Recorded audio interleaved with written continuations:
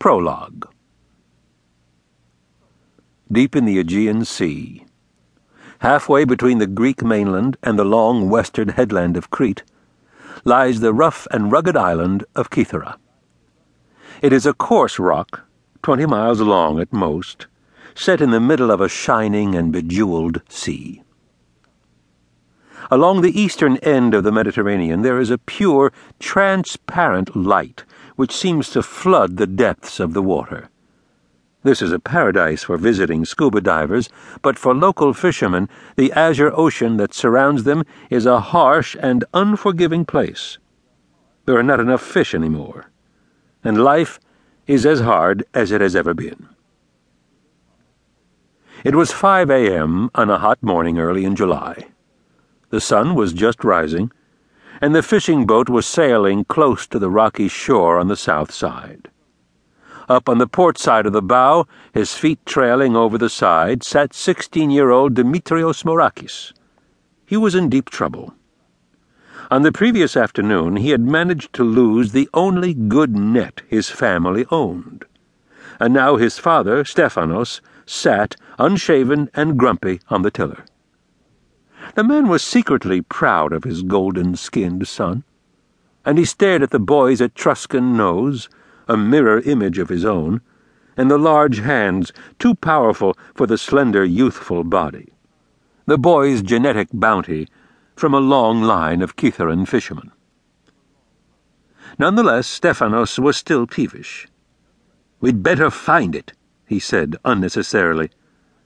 And in a light morning breeze they slapped along against the wavelets, while out to the east, for a few translucent moments, the earth seemed to rise up through veils of scarlet and violet.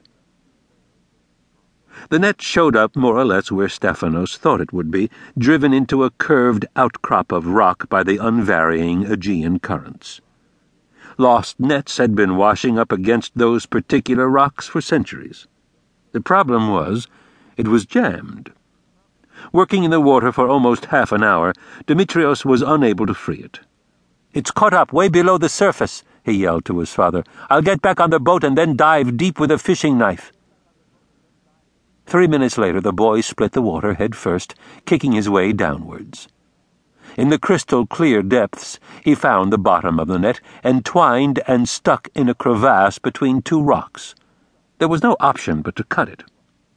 He stuck out his left hand to give himself purchase and slashed the knife sideways. The net came free, and as it did so, Dimitrios tugged the twisted cord from the V-shaped gap in the rocks. He had been underwater for 24 seconds now, and he needed to surface. His path was blocked by a heavy weight on his shoulders. Twisting, he pushed away 2 large black boots, and saw to his horror that the boots held one full-sized, very drowned human body, trapped by one arm in the ancient rocks of Kythera.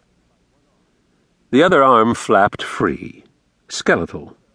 It had been eaten by fish and was swaying in the morning tide.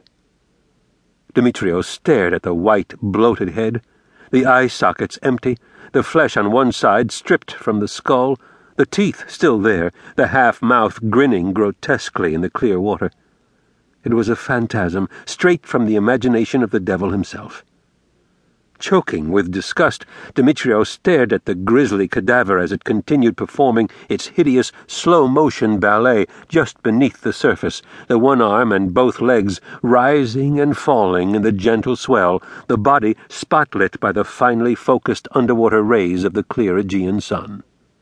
Then he turned and kicked with the frenzy of the truly terrified, desperate for air, driven by the ludicrous thought that somehow the spectre would find a way to pursue him. He glanced down as he went, and as he did so he noticed the sun creating a bright light on the dark blue jersey which covered the hideous white balloon of the waterlogged body. The light glistened upwards, reflecting thinly from a tiny 2-inch-long silver submarine badge, inlaid with a 5-pointed red star.